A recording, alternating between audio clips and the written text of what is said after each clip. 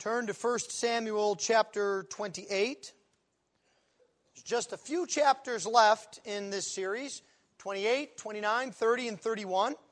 And then we'll turn our attention to the New Testament in months to come. But for this morning, we are looking at an interesting story with King Saul. 1 Samuel 28, beginning at verse 3. If you would please give attention to the reading of God's holy word. For the word of the Lord is completely without error. The word of the Lord is completely authoritative. And the word of the Lord is completely sufficient. Beginning at verse 3. Now Samuel had died, and all Israel had mourned for him and buried him in Ramah, his own city. And Saul had put the mediums and the necromancers out of the land. The Philistines assembled and came and encamped at Shunem. And Saul gathered all Israel, and they encamped at Gilboa. When Saul saw the army of the Philistines, he was afraid, and his heart trembled greatly. And when Saul inquired of the Lord did not answer him, either by dreams, or by Urim, or by prophets. Then Saul said to his servants, "Seek out for me a woman who is a medium, that I may go to her and inquire of her." And his servants said to him, "Behold, there is a medium at Endor." So Saul disguised himself and put on other garments and went, he and 2 men with him. And they came to the woman by night. And he said, "Divine for me by a spirit, and bring up for me whomever I shall name to you."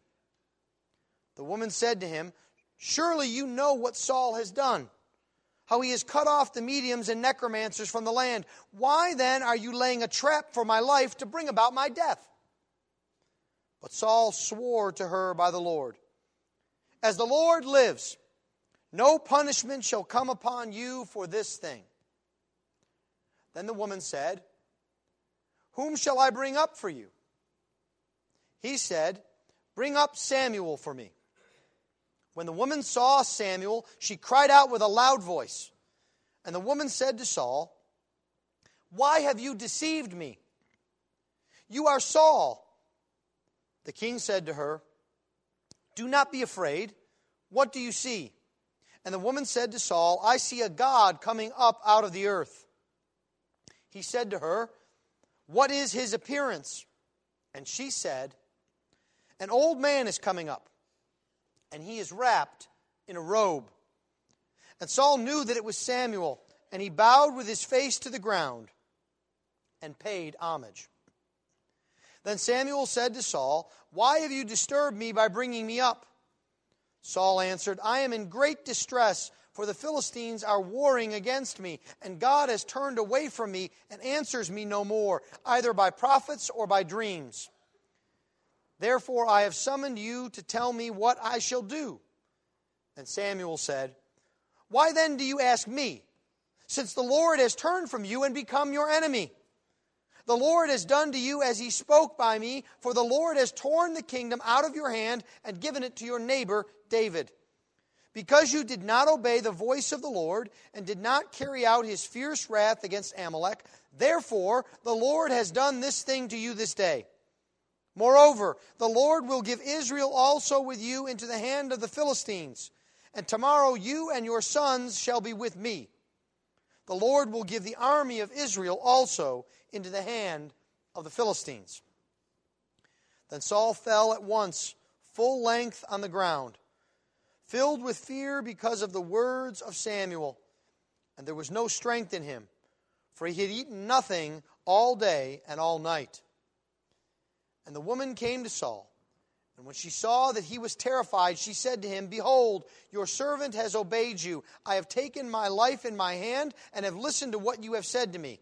Now therefore, you also obey your servant. Let me set a morsel of bread before you and eat, that you may have strength when you go on your way." He refused and said, "I will not eat." But his servants, together with the woman, urged him, and he listened to their words. So he arose from the earth and sat on the bed. Now the woman had a fattened calf in the house, and she quickly killed it. And she took flour and kneaded it and baked unleavened bread of it. And she put it before Saul and his servants, and they ate. And they rose and went away that night. Thus far the reading of God's holy word. Let's pray for his blessing upon it. Let's pray together. O Lord, we ask that you would use your word even this morning, that it would take deep root in our hearts, that we would see our need of the Lord Jesus Christ. This we ask in Christ's precious name. Amen. Wow. What is going on in this text? Is that really Samuel? What is Saul doing? What's with the witch? We're now nearing the end of this book of 1 Samuel, and things are coming at us fast and furious. This is a story that is amazing to us. This is, again, one of these unique passages in the Bible. I call them kind of the passages that boys between the ages of 8 and 12 love, because there's all sorts of crazy things going on. And it's hard to realize what is true. But the reality is that this story is about more than just odd events. It is a story in which we can see a picture of what it looks like to reject God. We see it once again in the person of Saul. And we see three things in Saul in this passage. The first thing we see is desperation. Paul is a desperate man. The situation around him is desperate, and he is desperately alone. The second thing we see is foolishness. Saul's desperation drives him to foolish actions. And the third thing we see then is the consequence of rejecting God. What happens in a desperate situation when we foolishly try to substitute something for God? Desperation, foolishness, and consequence. Let's begin then by looking at Saul's desperate estate, as it were. These are desperate times for Saul. Now, you will recall that there is a difference between the challenges of life and desperation, right? Life is full of hard times and challenges. But that's different than when desperation comes on us. So, students, you know there are challenges with homework, projects, and tests you have to take. It's not an easy life, right? But that's a little bit different than when you sit down for the final exam and you haven't studied it all and you realize you don't know any of the material. That's when desperation sets in, right? In our finances, we have challenges. We have budgets. We have unforeseen expenses that come to us all the time. But that's different than when a disaster strikes us, like a flood or like the loss of a job. That can cause desperation to come upon us. And that is where Saul is right now. He and Israel have faced challenges before. They fought the Philistines before. We saw that in chapter 23, in chapter 19, and in chapter 18. But now there is something different about this attack from the Philistines. This is no mere raid into Israel. The whole host of all of the Philistines have gathered together. We understand this from the very beginning of this chapter, verses 1 and 2. All of the armies of the Philistines are brought together under Achish. They even bring mercenaries like David to the battle. Every man that they have has been brought.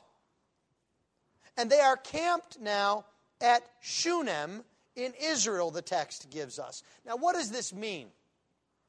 Shunem is a place in central Israel, right on a plain, the plain of Esdraelon. Now this is important because normally the Philistines would come from the sea and attack up from the south. And you remember what this looks like. Southern Israel is very hilly, mountainous. There are ridges, there are valleys, there are chasms. And you remember several times we have seen the Israelites and the Philistines face off against each other with a great chasm between them. You may also recall that the great weapon of the Philistines is the chariot. It's the ancient tank.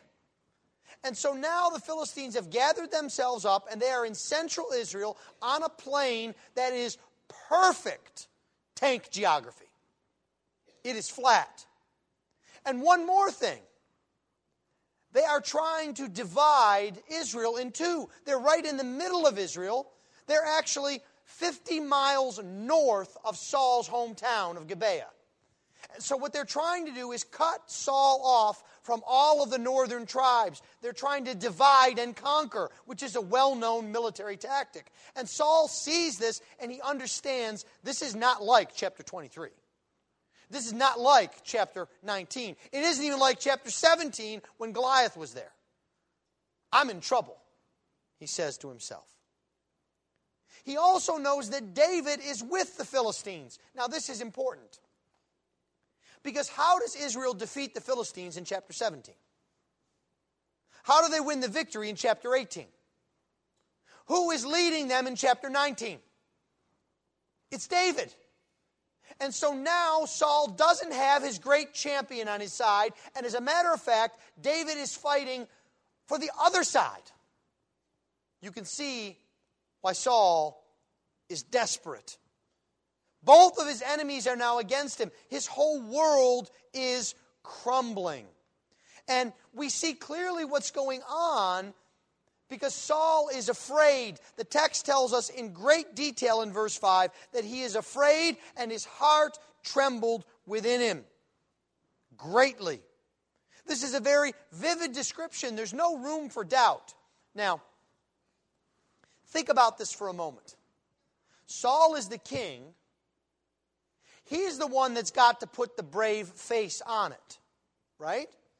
Because as soon as he reacts this way, it's going to ripple down through the ranks. You know this intuitively. Every parent knows this drill. Their child comes and falls and gets hurt and looks at his parents. And what do you do as a mom or a dad? Do you scream and yell and throw your hands up and say, this is the worst thing ever? No, what do? You look calmly at your child and you say, oh, you'll be okay. You're fine. Even if inside you're trembling, even if there's blood spewing, but you're trying to calm them down. You don't want to show how afraid you are. Saul can't even do that. Everyone knows he's afraid. But that's not the worst of it. Because Israel and Saul had fallen on hard times before. Remember when all of Israel fled to the caves in chapter 13? Remember when no one was willing to challenge Goliath in chapter 17? But now it's not just the circumstances that are desperate. It's not just the times. It's also that Saul is desperately alone. There is a deafening silence in the camp. Verse 3 starts with a reminder to us about this. Now Samuel had died, and all Israel had mourned for him and buried him in Ramah. Now, we know from this book that Samuel and Saul had had a falling out. But you know how the saying goes, where there's life, there's hope. Saul could have at least held out that he could send messengers to Samuel if he needed help, if he needed advice, what to do. Especially, surely Samuel would want to help Israel against the Philistines. But now Samuel is gone. He can't go to Samuel. That's no longer possible. But it gets worse. Saul does what he's supposed to do to try to find out what he should do in verse 6. He inquires of the Lord by dreams, by Urim, and by the prophets. But the Lord doesn't answer. Now, this should not surprise us because God has already judged Saul. We have seen that. The question then I think should come to us is, why does Saul think this is going to work? And I think it's because Saul is fixated on orthodoxy. That is, Saul believes if he just does the right things in the right way, everything will be all right. That God will be obligated to help him. He's hoping if he just does this, it'll work. And so he tries every method. He dreams. He tries to use the Urim. He tries to talk to the prophets. And nothing happens. He's sure that if he just eats the right food before he goes to bed, God will give him the dream he needs. He's sure if he just brings out the Urim, God will give him the answer he needs. If he parades through just enough prophets, he'll get the answer. But this is unbelievably foolish, isn't it? Can't you see it? Now, you remember what the Urim is. We don't know exactly how it works, but we know it's a kind of a lot-telling device. You would ask the Lord a binary question, almost always yes or no. And through the use of the Urim, you would get God's answer, yes or no. Now, the Urim was kept in the ephod, and the ephod was held by the high priest. Now, stop and think about this for a minute. Where's the high priest? Does Saul have a high priest? No. Why does Saul not have a high priest? Because he killed him. And all of the other priests. Saul doesn't even have an ephod. Where's the ephod? It's with David. It's with the only surviving priest. So, what Saul must have done is say, well, if you can't have the true ephod, make your own. And so he slaps together an ephod, and he slaps together a new Urim, and he thinks if he says the same words that the priest normally says, that God will answer. Think about how foolish that is. All of this shows us that Saul is making no attempt toward repentance or faith. All he wants to do is manipulate God through forms. Now, that should be a warning to us. We should not think that we can manipulate God just by doing things by formality. That when we do that, God will do things for us. God is not to be called at our beck and whim. No. The Lord speaks to those who are in relationship with Him. There is far more that is needed than the form of orthodoxy. Well, the second thing we see is that this results in Saul moving from desperation to foolishness. You see, the Lord's silence didn't calm his fears. And we might have thought that the Lord's silence would have driven him to repentance. But instead, Saul doubles down on his apostasy. He begins looking in the wrong place for answers. Now, apostasy it's not exactly a big word, but it can be hard to understand. What is apostasy? It's actually very simple. Apostasy is not when a true believer falls away from the Lord. Apostasy is when an outward professing member of the covenant community becomes hardened in sin and rejects the Lord.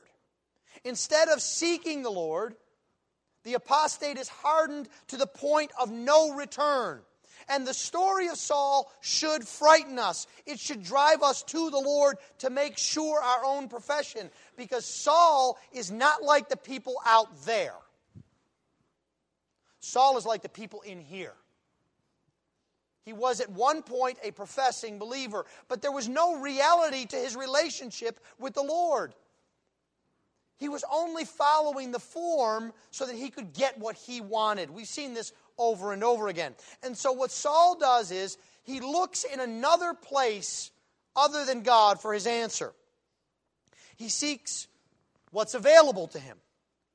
And that happens to be a medium, a witch, a necromancer. We might, in modern days, call them a psychic or a tarot card reader. Now, this is a problem for Saul because the text tells us he's already driven them out of Israel. Now, why did he do this? It's because God has said in Deuteronomy 18 that this practice is forbidden.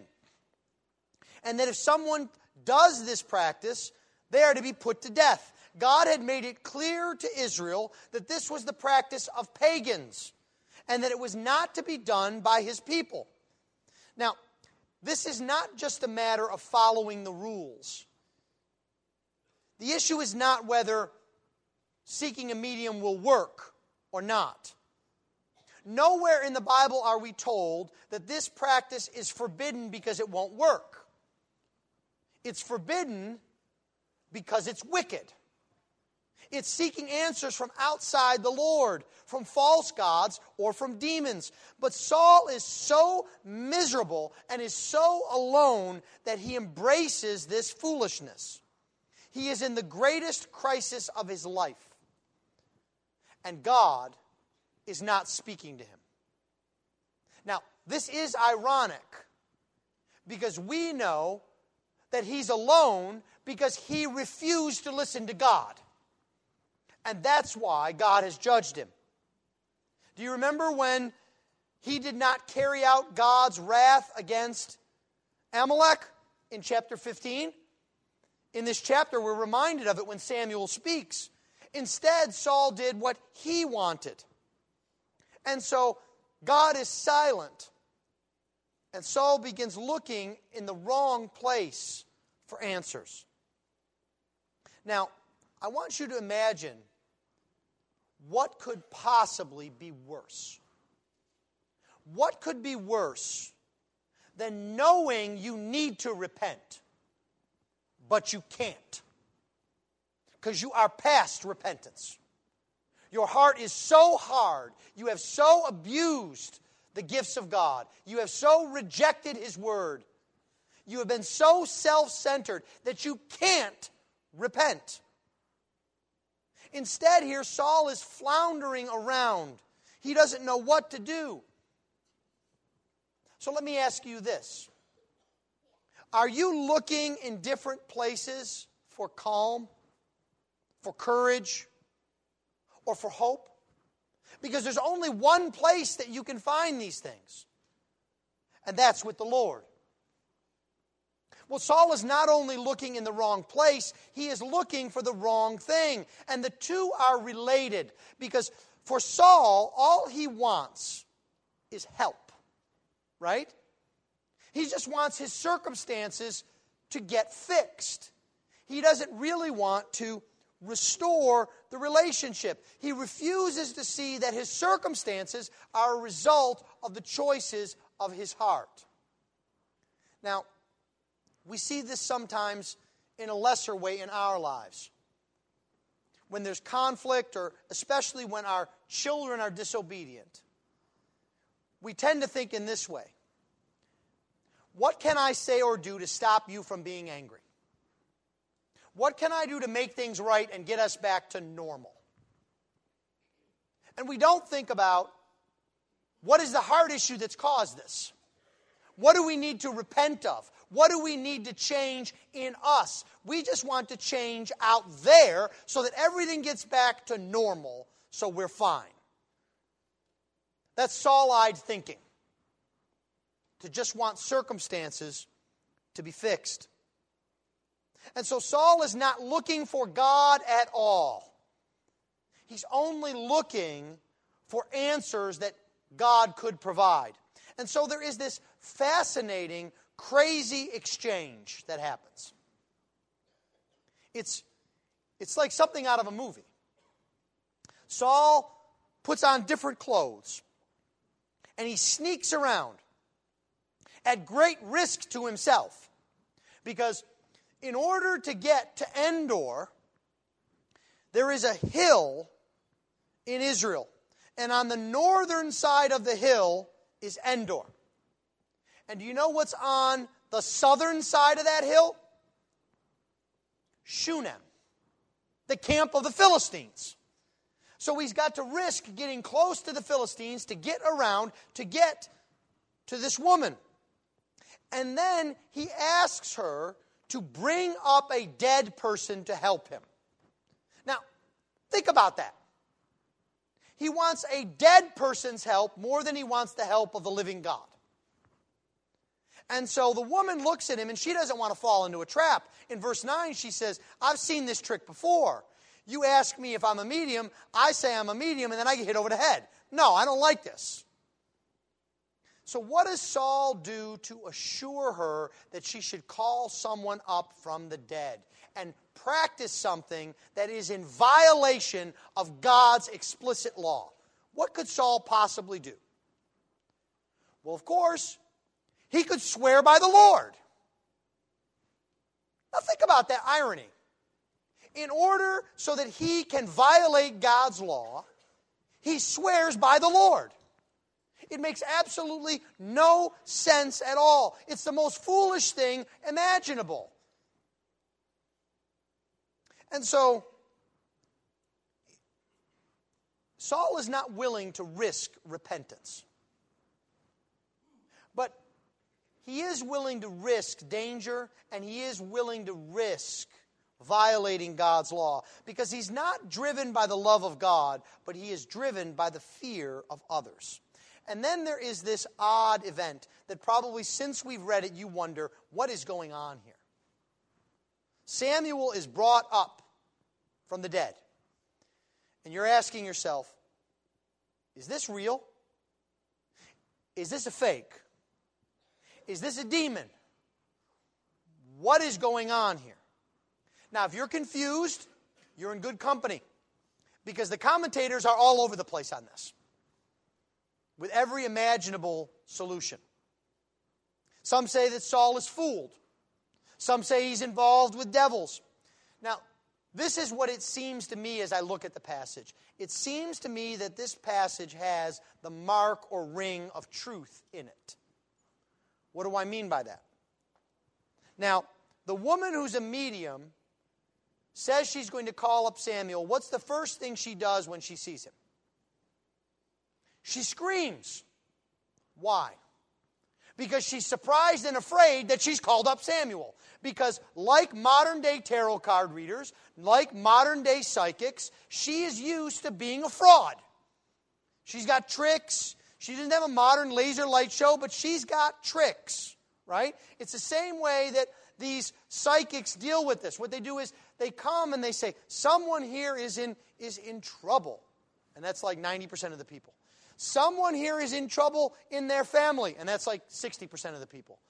Someone here is in trouble and they have a small family, and that's like 20% of the people. And they just keep making general statements until somebody's convinced it's about them, right? That's how they do it. You've seen the setup on the news programs where they catch the people with the hidden microphone and hidden earpiece and people feeding them information, right? They're frauds. That's who the medium is. And yet when she sees Samuel, she is struck and afraid. And then the other thing is, the message that Samuel gives is one we expect from Samuel, isn't it? It's not what we expect the devil to say. It's not what we expect the medium to say, because we've heard this speech from Samuel before, almost verbatim, 2 or 3 times, right? He tells Saul, the Lord has rejected you. You did not obey his voice. You didn't carry out his wrath. I mean, we've heard this before. It seems very real. Now, the other thing I want us to remember is, again, nowhere in the Bible does it say that this practice doesn't work. It just says it's wicked. So, how then is Samuel involved? Then your next question for me is, well, Pastor, does that mean if I die, I got to worry about somebody raising me up from the dead every Tuesday night? I don't want to have that. I want to rest in peace. That's what I want. No, I think it's really not the medium doing this. It's God. You see, God is using this illegitimate, wicked method of this woman who is a fraud, and he is speaking his word again of judgment to Saul for all to hear. God is still in charge here. It's not like, whoops, Samuel got out of my hand. No, God is the one who is in charge. He's bringing his word of doom to Saul. And so when Saul speaks to Samuel, he says, God is silent, so I need your help. I need you to tell me what to do. All Saul wants is the right information. He's looking for the wrong thing. He's not even looking for God. He's in the wrong place looking for the wrong thing. And so he is struck with Samuel's speech back to him. Now, you may say, well, this is all well and good and it's kind of exciting, but I'm not the king of Israel. I'm not calling on mediums. What does this have to do with me? This isn't really something we face today. It's not practical. And I would put it to you that this type of thinking is alive and well in America in the 21st century. It's alive and well in those who profess to follow Jesus. Those who are a part of what we call the Word Faith movement. Who think that God is there to give us stuff. And if I just say the right statement, if I just give the right mantra, if I just think the right thoughts, God has to give me money. God has to give me health. God has to give me this. God has to give me that. And if you listen to these so-called preachers, you will see they are not speaking about Jesus. They're not speaking about what Jesus did. They're not speaking about your need to have your sins forgiven by the blood of Christ. They're not speaking about who Jesus is. They're speaking about what God can give you. How you can have your best life. That is the thinking of Saul.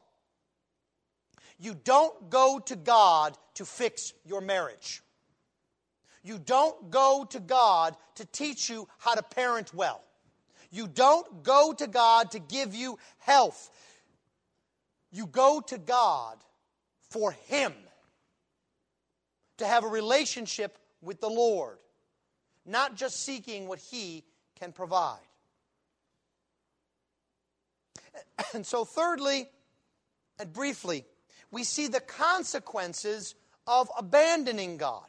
You see, the worst part here is that it's not that Saul doesn't get a good plan to defeat the Philistines. Right? He'd almost have been better with no message. Because the message that comes to him out of his desperation, out of his foolishness, is a confirmation that the Lord has rejected him. It was bad enough when the Philistines were at the door, right? Now he has the judgment of God ringing in his ears. God says to him, you will not survive the day. Your sons will not live. The army will be destroyed. I am giving you into the hands of the Philistines. And so what then happens to Saul? The text paints this for us in vivid color. Saul has absolutely no strength left at all. He just lays on the ground. His fear has overwhelmed him, and he has no place to go in verse 20. As a matter of fact, it's so bad, the medium takes pity on him. She says, you need to eat. I'm going to fix you something. And in typical Middle Eastern understatement, she says, I'm going to make you a morsel of bread. And then she proceeds to take the fattened calf and to make this year's best barbecue. She cooks up a feast for a king. And actually, you know what it reminds me of? What do they do for folks on death row? You get your last meal, don't you? You get your last supper. You want a big steak? You can have a big steak. It's your last steak. You want a big rack of ribs? You can have your ribs. You know why? It's your last rack of ribs ever. That's what Saul's getting here. He's getting his last supper because she feels sorry for him. And listen to the despair at the end of this chapter. Then they rose and went away that night. There's no hope there. They're going out into the night, because apart from the Lord, there is no hope. You see, we may think we can manipulate events. We may think we can stay ahead of the game. We may think we can do without God. But the truth is that all that remains is the enactment of judgment. And this scene should remind us of another scene, of another Last Supper, when someone went out into the night, a night of no hope. Do you recall at the Last Supper of our Lord and His disciples that Judas ate his fill, and then it says he went out into the night and he had no hope? The gospel writers want us to know that it's nighttime, not because they want to tell us the position of the sun. They want us to know that it is darkness that is overwhelming Judas, that there is no hope, and that even when he gets what he wanted, the money, he throws it away. And hopeless, he hangs himself, because there is no hope outside the Lord. But that doesn't mean that has to be the case. You see, remember that Saul's problem and his despair don't come from the situation, they don't come from the circumstances, but from the rebellion of his heart and his rejection of the Lord. He keeps moving further and further away from the Lord as he tries to find solutions in his life. And in a sense, this is what many people do today. They try to find security in their plans, happiness in their money, or in food, or in drink, or in recreation. They try to build up a protection against the world and the events of the world by their own wits. But real hope is found only in the one who went into darkness for us. Jesus entered the darkness of our sin and our death, and He came out victorious. He defeated all His and all our enemies. He brings the light of the gospel to us. The work of Jesus is to defeat death, to defeat despair. No matter how black your sin is, no matter how foolish you have been, no matter how desperate your circumstances are, if you will trust the Lord Jesus Christ, you will have hope. There is hope found in the work of Jesus. Believe now that you need saving. You have gone astray from the Lord. And Jesus died to bring you back to God. You don't need a better life plan. You need to be reconciled to God. Jesus can do that. He has promised that. Trust Him now. Let's pray.